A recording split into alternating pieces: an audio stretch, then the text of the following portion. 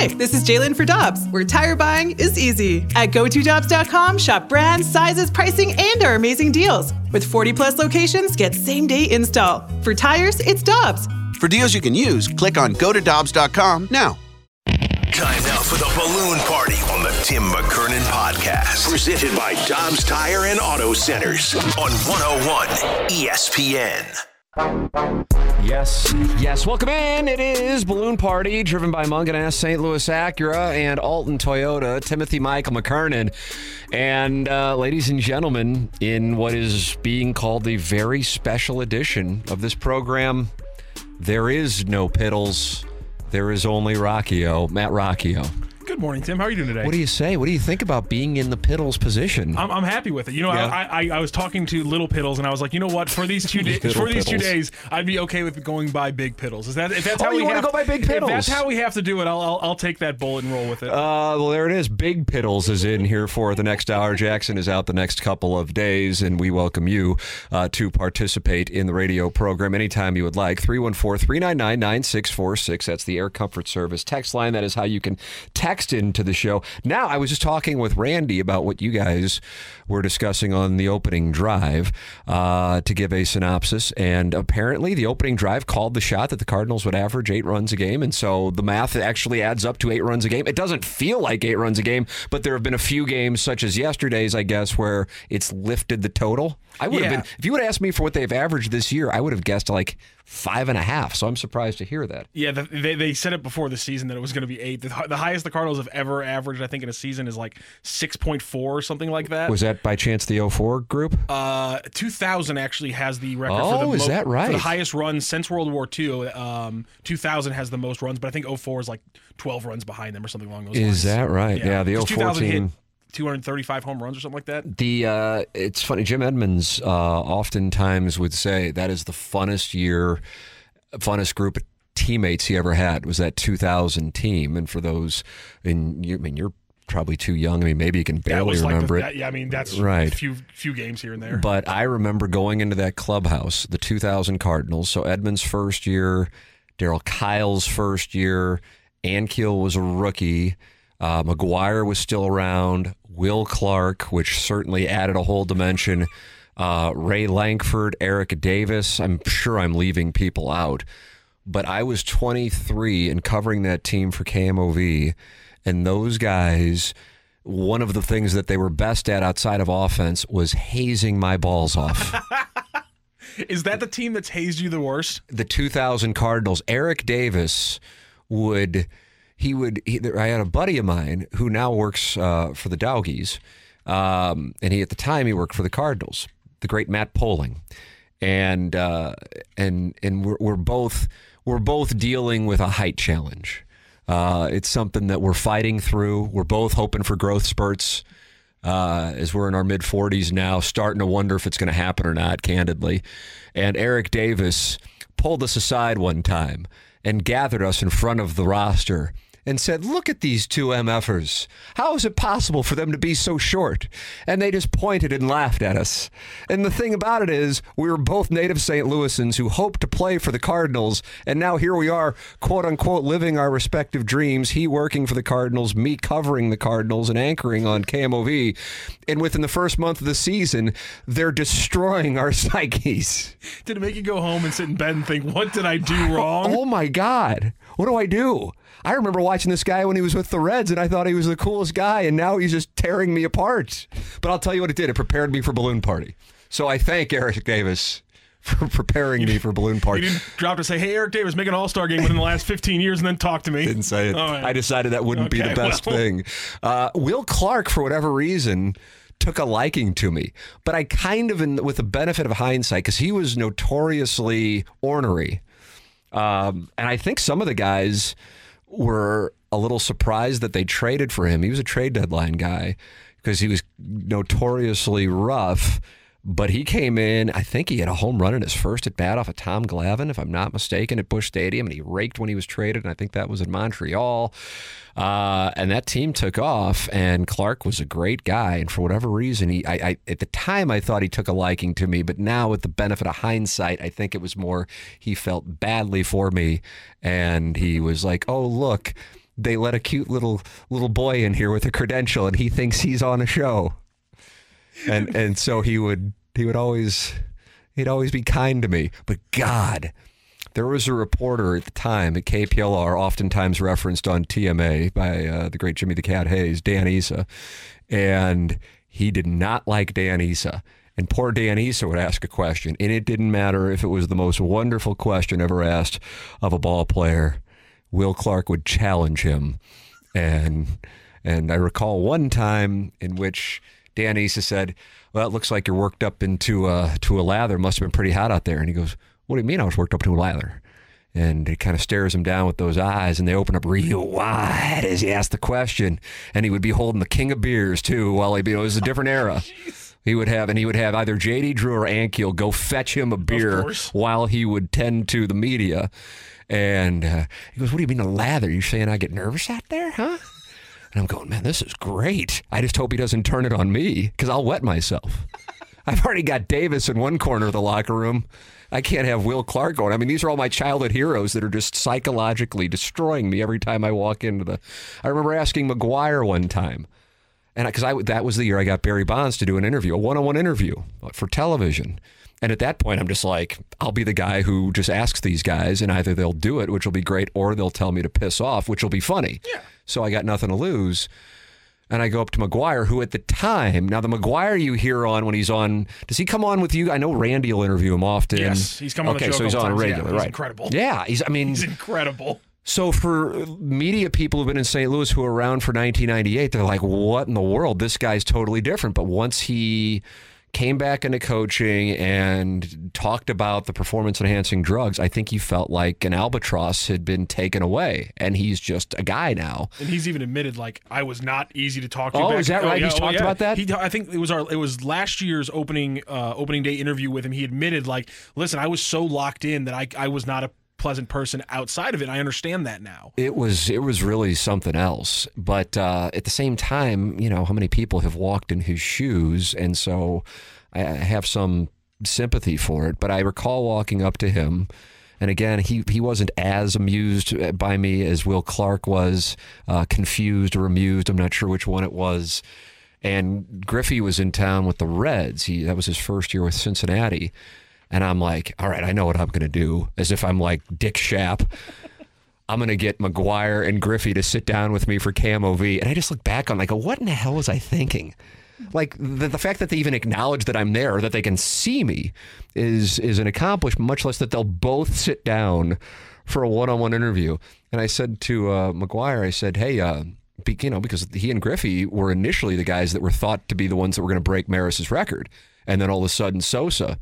And do you remember, well, you wouldn't remember, but do you know from your baseball history who else had a monster year in 1998 outside of Mark McGuire, Sammy Sosa, and Ken Griffey Jr.? This is obscure. If you get it, I'm going to tip my cap. He had a 50 homer season out of nowhere, and I'm blanking on who it is. It's not Brady Anderson, which is the one that many people would default click to. I think that might have been the one my brain was going to. Greg Vaughn. Oh! Yeah. Super. I don't know if he got to 50, but he was surging. It was quite a time in baseball's history. But either way, I go up to McGuire and I said, did he hit 50? Yep. He hit 50 home runs. How about that? Nobody hit 50 in the 1980s. Yeah, and what was Jack Murphy / Qualcomm. So I go up to McGuire and I go, hey, would you be willing to do a sit-down interview with me and Ken Griffey Jr.? And he looks at me and he goes, so he agreed to do that? And I go, oh, yeah. So I'm going to ask him. He goes, okay. He goes, if he does that, if he says yes, I'll help your career out. And I go, oh, that was awfully direct, but yet accurate. I like the honesty from the players. They understand they're all playing the game. I got well, first off, what am I going to say? It's like staring into an eclipse when I'm looking up at him. But then secondarily, he's right. He didn't need to do that. I mean, what's he going to get out of it? And then on top of it, he knew he'll say yes because there's no way in the world Griffey's going to agree to it. So, yeah, sure, Tim. Exposure? Yeah, exposure. Ken wants to build his brand in St. Louis. So just to wrap up said story, that interview didn't happen in a shocking development. But the Will Clark postgame interview sessions were outstanding. because he'd sit there with the king of beers and he would just light everybody up, including some of his teammates. J.D. Drew, certainly. J.D. Drew is like an indentured servant for Will Clark. And this was only 2 months, and I feel like he had like a 5-year career here, but he was only here for 2 months, and he made his mark. He certainly did. But yeah, Edmonds said that was the funnest team he was on, and that team also could rake. I mean, you look back on that lineup, and they had, some guys who either are borderline Hall of Famers. They really had a bunch of the guys who were a couple of years or a couple of non-injury seasons away from being in Cooperstown. And immediately, I would say, Edmonds, Clark, and Davis would be guys that would be like that tier right below Cooperstown, although I still am adamant that I think Edmonds will wind up there. And then obviously McGuire's situation is a separate one, but he was on that team. And I feel like I'm leaving a couple. Renteria was on that team. He's probably in that next category below. God, I feel like there was a couple more. J.D. Drew, I don't know if he would have gotten to that point, but he was certainly a big name at the time. Matheny had just come over, and that was his first year in St. Louis. What do you see? Are you on the baseball reference of the 2000 Cardinals? Vigna was Sean Dunston, Vigna. Vigna was at second base. Paquette and Polanco were both on the infield. Nice. Let's see who else is on this. Thomas Howard, Eli Marrero, Eduardo Perez. Yeah, and they had fun, man. I'm telling you, the night they won the Central, which was done in St. Louis, I was in awe. I mean, I'm 23 years old, so I'm still in let's go out and have a libation mode. But I was in awe of how these gentlemen got after it and how quickly they got after it. And candidly, I really appreciated it. They were having themselves a wonderful festivity. And the thing about that team is they swept Maddox, Glavine, and I don't know if Smoltz started Game 3. I was down there for that when they swept the Braves, and then they got after it again in Atlanta. But that's when they ran into the Mets, and unfortunately, for those of you who can recall it, Ankiel started again in that NLCS against the Mets. And I think people were in their back of their minds going, boy, I hope it doesn't happen again. But we know it might happen. And unfortunately, it happened. And, that was the beginning of the end of his pitching career. I still think a movie should be made on the entire career of Rick Ankiel. It's a Disney film waiting to happen. What do you got there, man? The pitching on this team fascinated me. I don't think... you could have offered me every dollar in circulation on the planet, and I couldn't have named Pat Henkin. Henkin, who I think was in the year mix for the Cardinals. Look up Henkin, because I could have sworn he had a year with the Blue Jays where he was like in the mix for a Cy Young. Yeah, he won the Cy Young in 96. He went 20-10 with a 3.22 ERA. Of course, right around that, he had years with 5.11 and a 4 ERA. So, an interesting player. And he had 1 year in St. Louis, and he went 15-12 with a 4.72 ERA. If I'm not mistaken, he started the game the Cardinals were eliminated in, but it's possible that was a Kyle on short rest situation. And if anybody in the audience, without going to Google, can name who made the last out of the 2000 NLCS, I would provide you with some prize. But candidly, I'm not just going to Venmo you money just on the off chance that you really honored my request to not go to Google. But it's so obscure because the Cardinals are getting blown out by the Mets. And I remember flipping over just to see, has the last out been made? And I'm like, Rick Wilkins is on the team? And Rick Wilkins, if I'm not mistaken, made the last out of the 2000. And did he? Wow, you actually have that information. Yes, you fly ball to center field. Yeah, and that's what I can picture it. But I think Henkin went out there, and for whatever reason, he pinched hit for J.D. Drew. How about that, Tony? Already showing his love. That would last a few more seasons before the Cardinals had that unfortunate deal in which they got Adam Wainwright in return. But that La Russa would have a Henkin jersey hanging up in his right behind his desk for the next 5 years. And Martin Kilcoyne of Ask Tony fame, I mean, a brilliant character. It's like Daniel Day-Lewis. He would go into mode doing this impression. Well, Henkin. And we'd be like, yeah, the guy who was here for 1 year. Why is his jersey behind your desk? It's 2007. What the hell's going on here? But yeah, he had 1 year here. And the only thing I remember is I thought he might have won a Cy Young in Toronto. And La Russa had his jersey hanging behind his desk for all those years. I don't know what it was about. Maybe somebody listening knows the answer. I obviously could have asked. I was there, but I was too busy getting hazed by Eric Davis and and Will Clark for it to happen. Any other fun facts from the 2000 Cardinals? Daryl Kyle, Rick Ankiel, Andy Bennis in the starting five, fine, but just Garrett Stevenson and Pat Henkin just completely threw me. Garrett Stevenson. I could not remember. Oh, from Dan this team at McLaughlin all. is in the clubhouse interviewing the Cardinals as they're having the cocktail party. And Garrett Stevenson had already, like I said, these gentlemen got after it real quickly. So they're already in a play. I mean, I remember seeing Sean Dunston and Mike Timlin. I don't know if Timlin was still on that team. I remember Sean Dunston going, wow, these guys, this is like my fraternity in the 90s in Columbia, Missouri. This is unbelievable. And Garrett Stevenson's doing an interview with McLaughlin. He goes, we got a great pitching staff. We got a great outfield. We got a great effing catcher. And Dan goes, oh. I think Joe Buck was in the booth, and Joe, we'll send it back to you up in the. What a wonder! I don't know if that's on YouTube somewhere. It's like the Art Holiday Vince Coleman interview after they won the National League East. Mount Rushmore of wonderful interviews in Cardinal celebration history. Patty Maroon, if we want to include the Blue Stanley Cup run. Brett Hull, rendition of Laura Branigan's interpretation of Gloria. These are wonderful moments in St. Louis sports history. You're welcome to text in yours, 314-399-9646, 314-399-9646. No little piddles, but today it's big piddles. Matt Rocchio, and he is on the ones and twos, fresh off of 3 hours of the opening drive. So we have the big piddles Thursday Throwdown, I guess is what it's called, coming up. And one of the topics you guys discussed is something that I was planning on discussing, and I didn't know you discussed it, which is relocation. And Randy and I were discussing the angle you guys took, and I have an interview here from a former MLB executive giving his perspective on what's actually going to happen with relocation. Relocation, certainly a familiar topic in St. Louis. We will discuss it with Major League Baseball coming up on the other side of the break. You are listening to Balloon Party, driven by Munganess St. Louis Acura and Alton Toyota on 101 ESPN. We're right back to the Balloon Party on the Tim McKernan Podcast. Presented by Dobbs Tire and Auto Centers on 101 ESPN.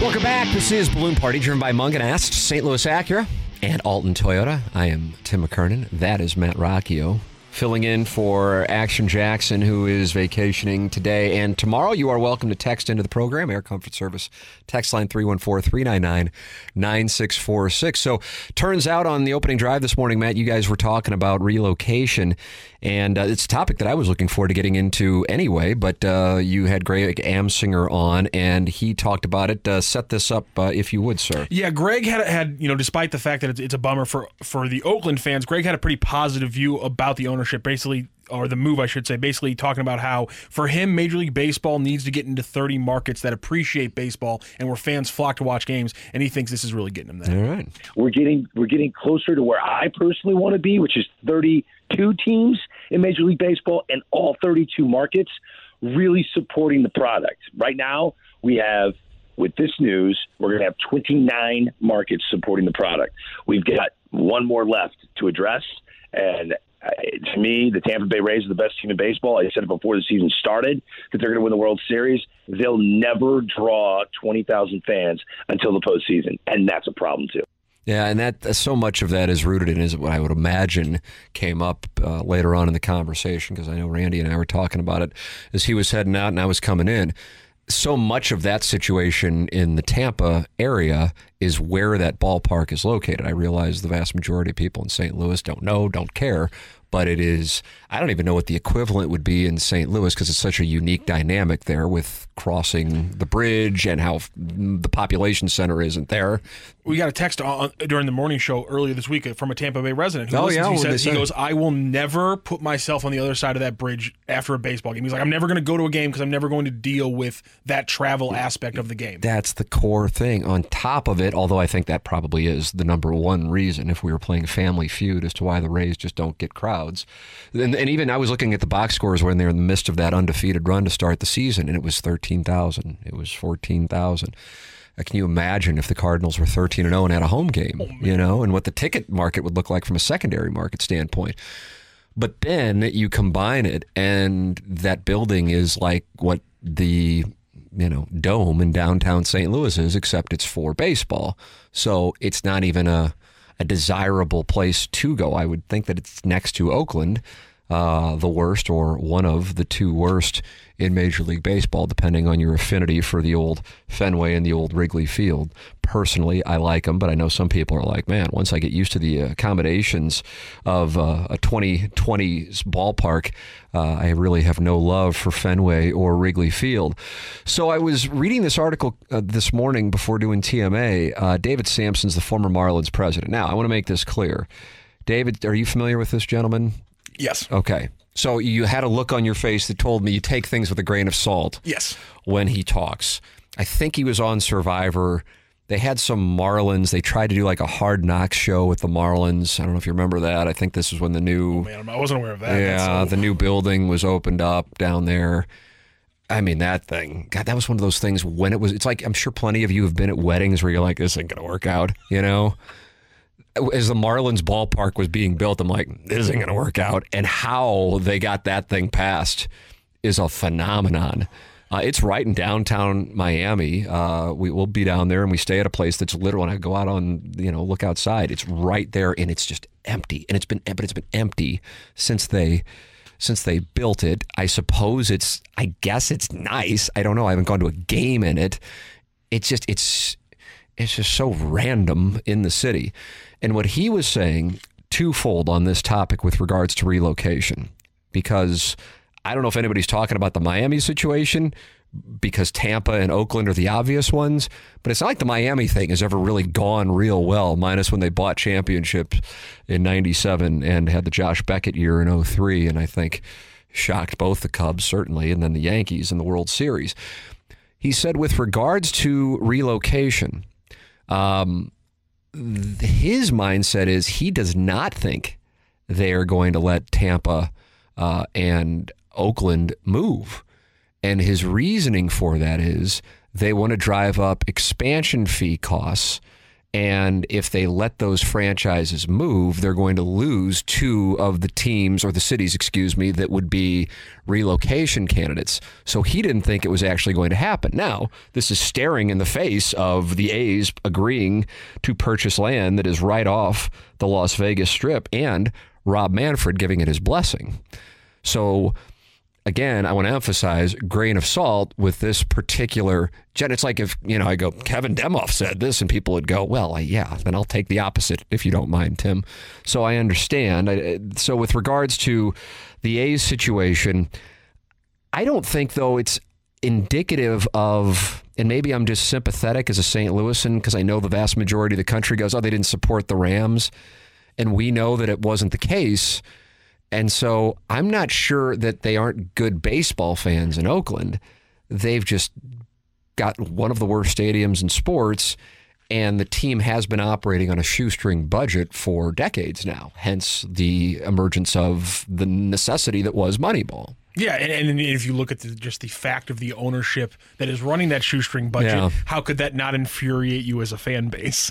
That's exactly right. I mean, the guy is one of the most cash flush owners in baseball. I think he actually technically might be the most cash flush owner in baseball, and yet he acts like they have to run this shoestring budget. And then of course it's California, so the idea of public money when you talk about a stadium and stuff, it's a non-starter. And so recently, if you're in Oakland, I mean, think about it. If you're in St. Louis and two teams had just left, and I don't even know. I think I can't speak for somebody in the East Bay, but my guess is you hate the Warriors going to San Francisco more than you hate the Raiders going to Las Vegas, because the Oakland-San Francisco thing, especially from the Oakland side to San Francisco, it is not a lot of love. Think of whatever cities you would consider to be rivalry cities, and that is kind of an Oakland-San Francisco thing. Even though they're the Bay Area, it's a different world once you cross the Bay Bridge. Take your pick of whichever way you're going.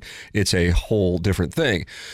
As far as potential relocation options beyond for Tampa, people talk about Montreal as a potential one.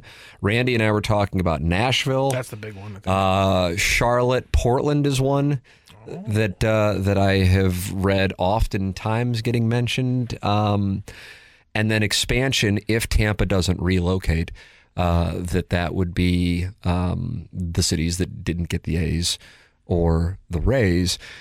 I just don't know if it's an indictment of Tampa Bay baseball fans either. And this is the thing, and I think this just comes with being a St. Louis Rams fan. You look for the fan side of it as opposed to just what the easy narrative is. Oh, the fans just don't support it. So if you're in Oakland, I would imagine, and you're an A's fan, and as Randy and I were talking about, now this predates me, but I know those 70s A's team were sick. I remember LaRusse's late 80s teams. I still think they might be the best teams that I can recall in my lifetime, maybe up there with that 98 Yankees teams.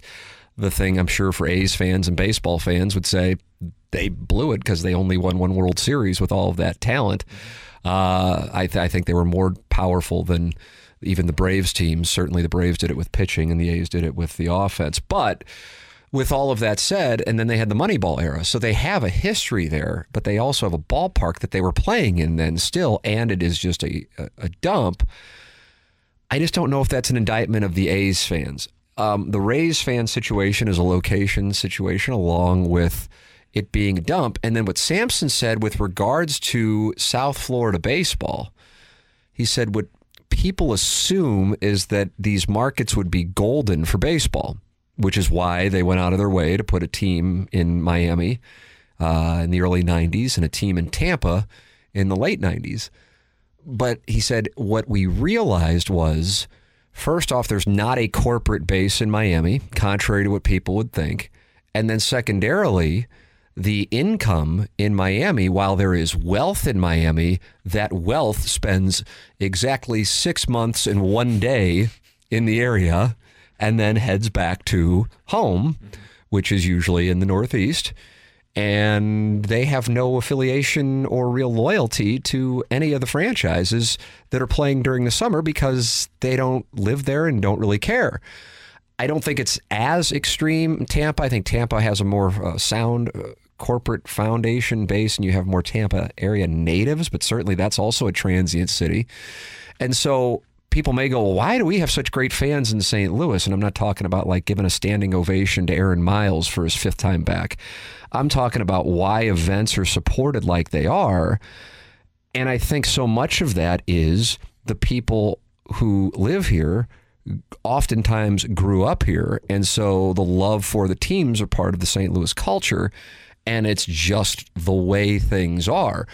But in Miami, in Tampa to an extent, in Atlanta, in LA, I'm trying to take it just out of the South Florida thing, you have transient communities. And so their loyalty to take your pick of whichever one of those franchises you want to cite from those markets is not nearly as similar as it is in St. Louis. And so therefore you don't have the loyalty. And if a team is having an off year, that is why you've seen teams actually move or get discussed moving from those markets. Take your pick of whichever one you would want to cite. Like they're still now talking about possibly an expansion hockey team in Atlanta. It hasn't worked twice. I just don't know if that's ever going to work just because it isn't something that has captivated that market. And it's a transient market, even though it's a huge growing market. I think a big sign with that would be, even if it wasn't a huge market necessarily, when you're going for a record of an undefeated start, you would expect the numbers to at least be 25,000. The fact that it was still 13 shows you the base, the hardcore fans. Just you sit in traffic to watch a record-breaking game, and so the fact that number didn't even get a little bit higher. I'm not even seeing sellout, just a little bit more. I think that shows you the lack of the base. That stunned me when I went in there. I'm like, I wonder how they're doing now that they're in this spot where they're 11-0 and 12-0. And oh my goodness, 13,000. 13,000. It just shows it isn't really going to change, and you're not going to get the money to build a new stadium. They've talked about it, but it ain't going to happen. I'm pre-programmed after the St. Louis Rams situation to just automatically default to trying to see the fan base's side of it. And I think in both Oakland and in Tampa, it goes beyond, they're just bad fans, just like it certainly went well beyond that in St. Louis. And I would actually argue that was just false and was just a narrative to try to help the scam go down with the vote in Houston. All right, it is 10:36 in St. Louis. Matt, how does my clock management compare to Randy's clock management? I want you to be blunt here. Oh, we have some interviews that go pretty. Oh, is that right? Oh, yeah. But what about when there's just a guy talking? We try to keep it a little bit closer, right? Just because, but again, you've run the board for TMA, and we just don't break. No, what are you talking about? Are you kidding me? My favorite thing at TMA will always and forever be. It is 8:27. We're going to close out the 7 o'clock hour. There's nothing that makes me happier than, and it can be different things. It's 9:24, time to close out the 8 o'clock hour. Right, that absolutely. is my perfect description of TMA. Yeah, TMA could still be on the air right now, except I have to be on here, even though the show ends at 10 o'clock. So there's the clock management here, 10:37 now. This time check brought to you by Clarkson Jewelers. We will take a break, come back. BK and Ferrario are up at 11 o'clock, even though we still have 2 segments here on Balloon Party. Driven by Munganess, St. Louis Acura, and Alton Toyota on 101 ESPN. All these crazy alien stories can't be true, can they? Hey, it's Stephen Diener, host of the Unidentified Alien Podcast. And whether you're new to the conversation or have been looking into it for years, you need to check out the fastest growing alien show out there, the Unidentified Alien Podcast, or UAP for short. There's a crazy amount of alien encounter stories out there from all over the world. And the beauty of it is that I bring them all to you and let you decide what you believe. Download and subscribe to UAP on any of the major podcasting platforms. And you can also find it on UAPpodcast.com. We're right back to the Balloon Party on the Tim McKernan Podcast. Presented by Dobbs Tire and Auto Centers on 101 ESPN. It's Balloon Party on 101 ESPN. Tim McKernan, Matt Rocchio filling in for the vacationing Action Jackson. You are welcome to participate in this program anytime you would like by texting in 314-399-9646. Matt, you guys have Adam Wainwright on every Wednesday on the opening drive. And he had an observation with regards to the team's slow start that I hadn't thought about until I heard him talking about this, and it has to do with the team getting a feel for each other perhaps a little late because of the World Baseball Classic.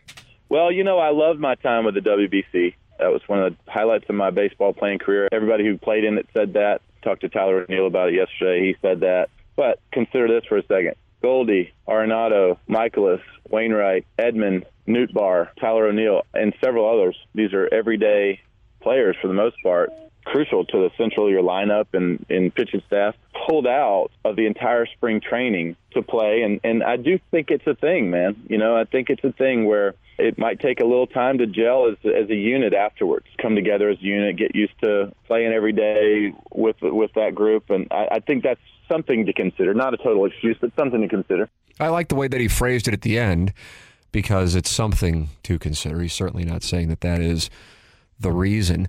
What has the tone been from listeners in Morning Drive here on 101 ESPN with regards to the Cardinals' slow start? Oh, they've been pretty apoplectic about it. It hasn't been a very even response, I would say. What were the expectations from your listeners going into the season? I think people definitely had the big questions about the Cardinals not getting that big starting pitcher in the offseason and things like that. But I do think a lot of the response has been couched by what happened to the Blues. Because every time you want to say it's the beginning of the season, this is just a rough patch, they say, hey, listen, that's what we thought about the Blues, and then they fell apart. Yeah. And so there's a lot, I think, St. Louis fans who are kind of traumatized by the fact that the Blues just fell off completely, and now they're worrying if the Cardinals are going to have a similar season. I used that exact analogy yesterday, Matt. It's funny that you bring that up. I was not in the mindset at all, and I was, if anything, candidly kind of confused by it.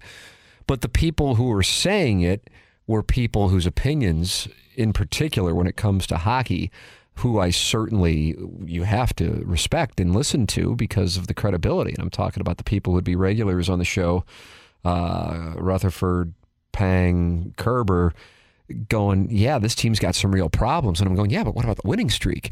And then, of course, a losing streak would follow in the easy goals and the many, many opportunities that were just sitting on the doorstep for the opposition. In other words, not everybody, but they were quicker to go, this thing might be off the rails back in November, for example, fresh off the winning streak. And so for the first time yesterday, now this is before they won, but one game does not magically change my opinion on baseball. And I want to make it clear, I wasn't saying this was the case, but Tuesday night's loss to Arizona, and especially the fact that up until the bottom of the ninth, it was tracking toward another blowout, it was the first time I had gotten to the point where it took me probably until later in December with the Blues where I'm going, boy, this just might not happen. Not saying that it isn't going to happen, but I opened myself up to the possibility that the Cardinals might have some real problems. I hadn't thought that was even possible. And again, for similar reasons that Adam Wainwright just said, you look at the division and then you look at the names on the roster and you go, even if the pitching staff is average or below average, they're going to have to be good enough to be better than this. And you also look at the current offensive statistics, and really minus Nolan Gorman. Now, Contreras has been on a heater over the last 5 games, but minus Nolan Gorman, if you look at them and had to bet, are they going to improve or get worse, you would say that mathematically you would expect almost all of them, minus Gorman, to improve. Mm-hmm. So that is why I would think that there has to be some progression versus regression. But with that said, we saw this team struggle with a combination of the Rockies, Pirates, and Diamondbacks. I gave Jackson the option. I was going to bet him. You can have any of the 3. If any of the 3 make the playoffs, you get paid.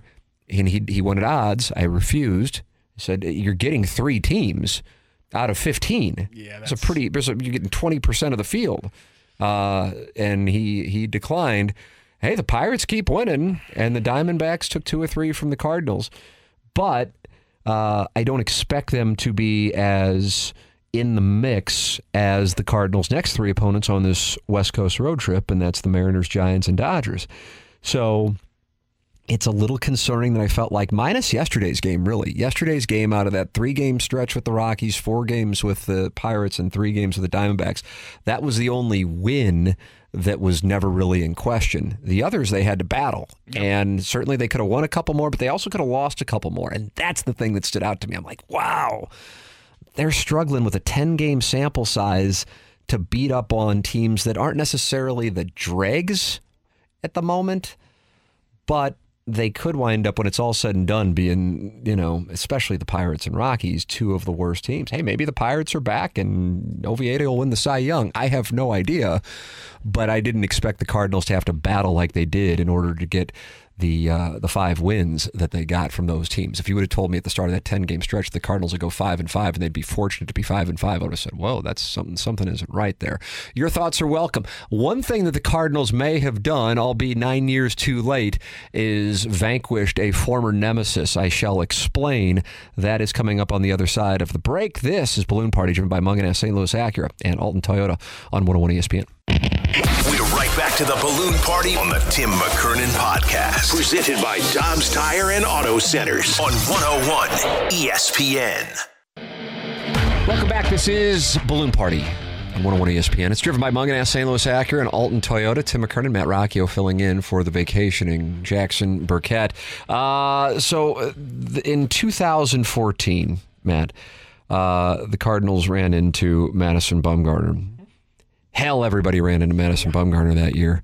They ran into him on the other side of the state as well, and he just was absolutely dominant. I don't know what the mindset of Cardinal fans or observers around baseball was at the time, but I was a little surprised that the Diamondbacks gave him the 5-year, $85 million deal that they did. But as I am reading this article, that I will read to the audience here momentarily. Do you know, we got to do this fair, all right? Just like the Rick Wilkins thing. Can't look it up. Do you know how old Madison Bumgarner is? He is 32. Wow. You actually went on the lower end. Oh, okay. He's actually 33. I would have thought he might be like in his early 50s. I thought so too. Okay. There was like 6 months ago, Wainwright mentioned that Mad Bum was younger than him, and I was like, he sounds like he's 12 years older than you. Right. And so I double checked and I was like, he's literally like a year and a half older than me, and I was blown away. Couldn't believe it. He's 33 years old. So I was against the deal for the Diamondbacks, and sometimes when Cardinal fans would bring up the idea of Bumgarner, because I'm like, he's too old. And then I look at it, I go, oh, he was 28 when he signed his deal. Nice knowledge, asshat. So here is the deal. The Cardinals might have finally gotten him because he might be done with the Diamondbacks, and I don't really know who else would be looking in his direction. But following the Cardinals just knocking them all over the ballpark yesterday, the Diamondbacks said they don't know what the next step for him is. His ERA is 10.26, and the Cardinals had 5 balls yesterday that were more than 100 miles an hour off the bat. So it seems like they were squaring him up. I mean, it's the complete opposite of what he's doing a decade ago against the Cardinals and then the Royals. Torey Lovullo said, I don't know. As we do with every situation after every start, we group up as a staff and then sit down with the front office and figure out what to do next. That's what we're going to end up doing. The staff will sit down and figure out what's going to give us the best option in 5 days. We do the same thing after every start, and we'll do that again. That, to me, sounds like we can't put him back out there. And surprisingly, similar to the Pirates, the Diamondbacks, at this moment anyway, are lurking. If you had to buy stock in one, the Diamondbacks or the Pirates, which one would you buy? Diamondbacks. Okay, I'm with you on that. Because the West is just not what I thought it was going to be. Right, and also, while the Pirates have been successful, keep in mind they were just in Colorado, and I know the Cardinals had to fight for their lives out there last week. I still look at it and I go, I don't really know how they're doing it. It'd be a great story if the Cardinals are no good this year. I actually would. They have a passionate fan base in Pittsburgh for the Pirates. I don't know how many people really would think that because they see the attendance. But they've just sucked for so long that it looks terrible. But if you remember when the Cardinals played them in the NLDS in 2013, that ballpark was lively as all get out. Fly the Jolly Roger is what they said, yes, Matt. They do. The Diamondbacks do have some bats in there, but they're just not necessarily household names. And you have Merrill Kelly. But Bumgarner, you can't afford to have a pitcher go out and do what he is doing. He is 0-3 so far this season after the start yesterday in St. Louis. 19 earned runs and has just pitched 16 2/3, and that's over 4 starts. So that's 19 earned runs and 4 starts and just 16 2/3 innings. His velocity is down to under 90, and last year it was at 91.2. Bumgarner said, I wish I had some answers. Not that I'm not going to look for them. I'm going to look for them, but right now I don't have any for you guys. I wish I did, but I don't. He is still owed $23 million this season, and then he is set to make $14 million next season. The Diamondbacks general manager said that they would not allow salary to impact his role. So if that is the case, if that truly is the case, I have no idea how he could possibly make another start. The biggest surprise to me is he's 33 years old. I can't believe he's 33 years old. I really, for real, if you would have said over under Madison Bumgarner and you would have said 33 and a half, I would have gone, oh God, how much are you willing to bet on this? I'd be like, I hate to do it to you.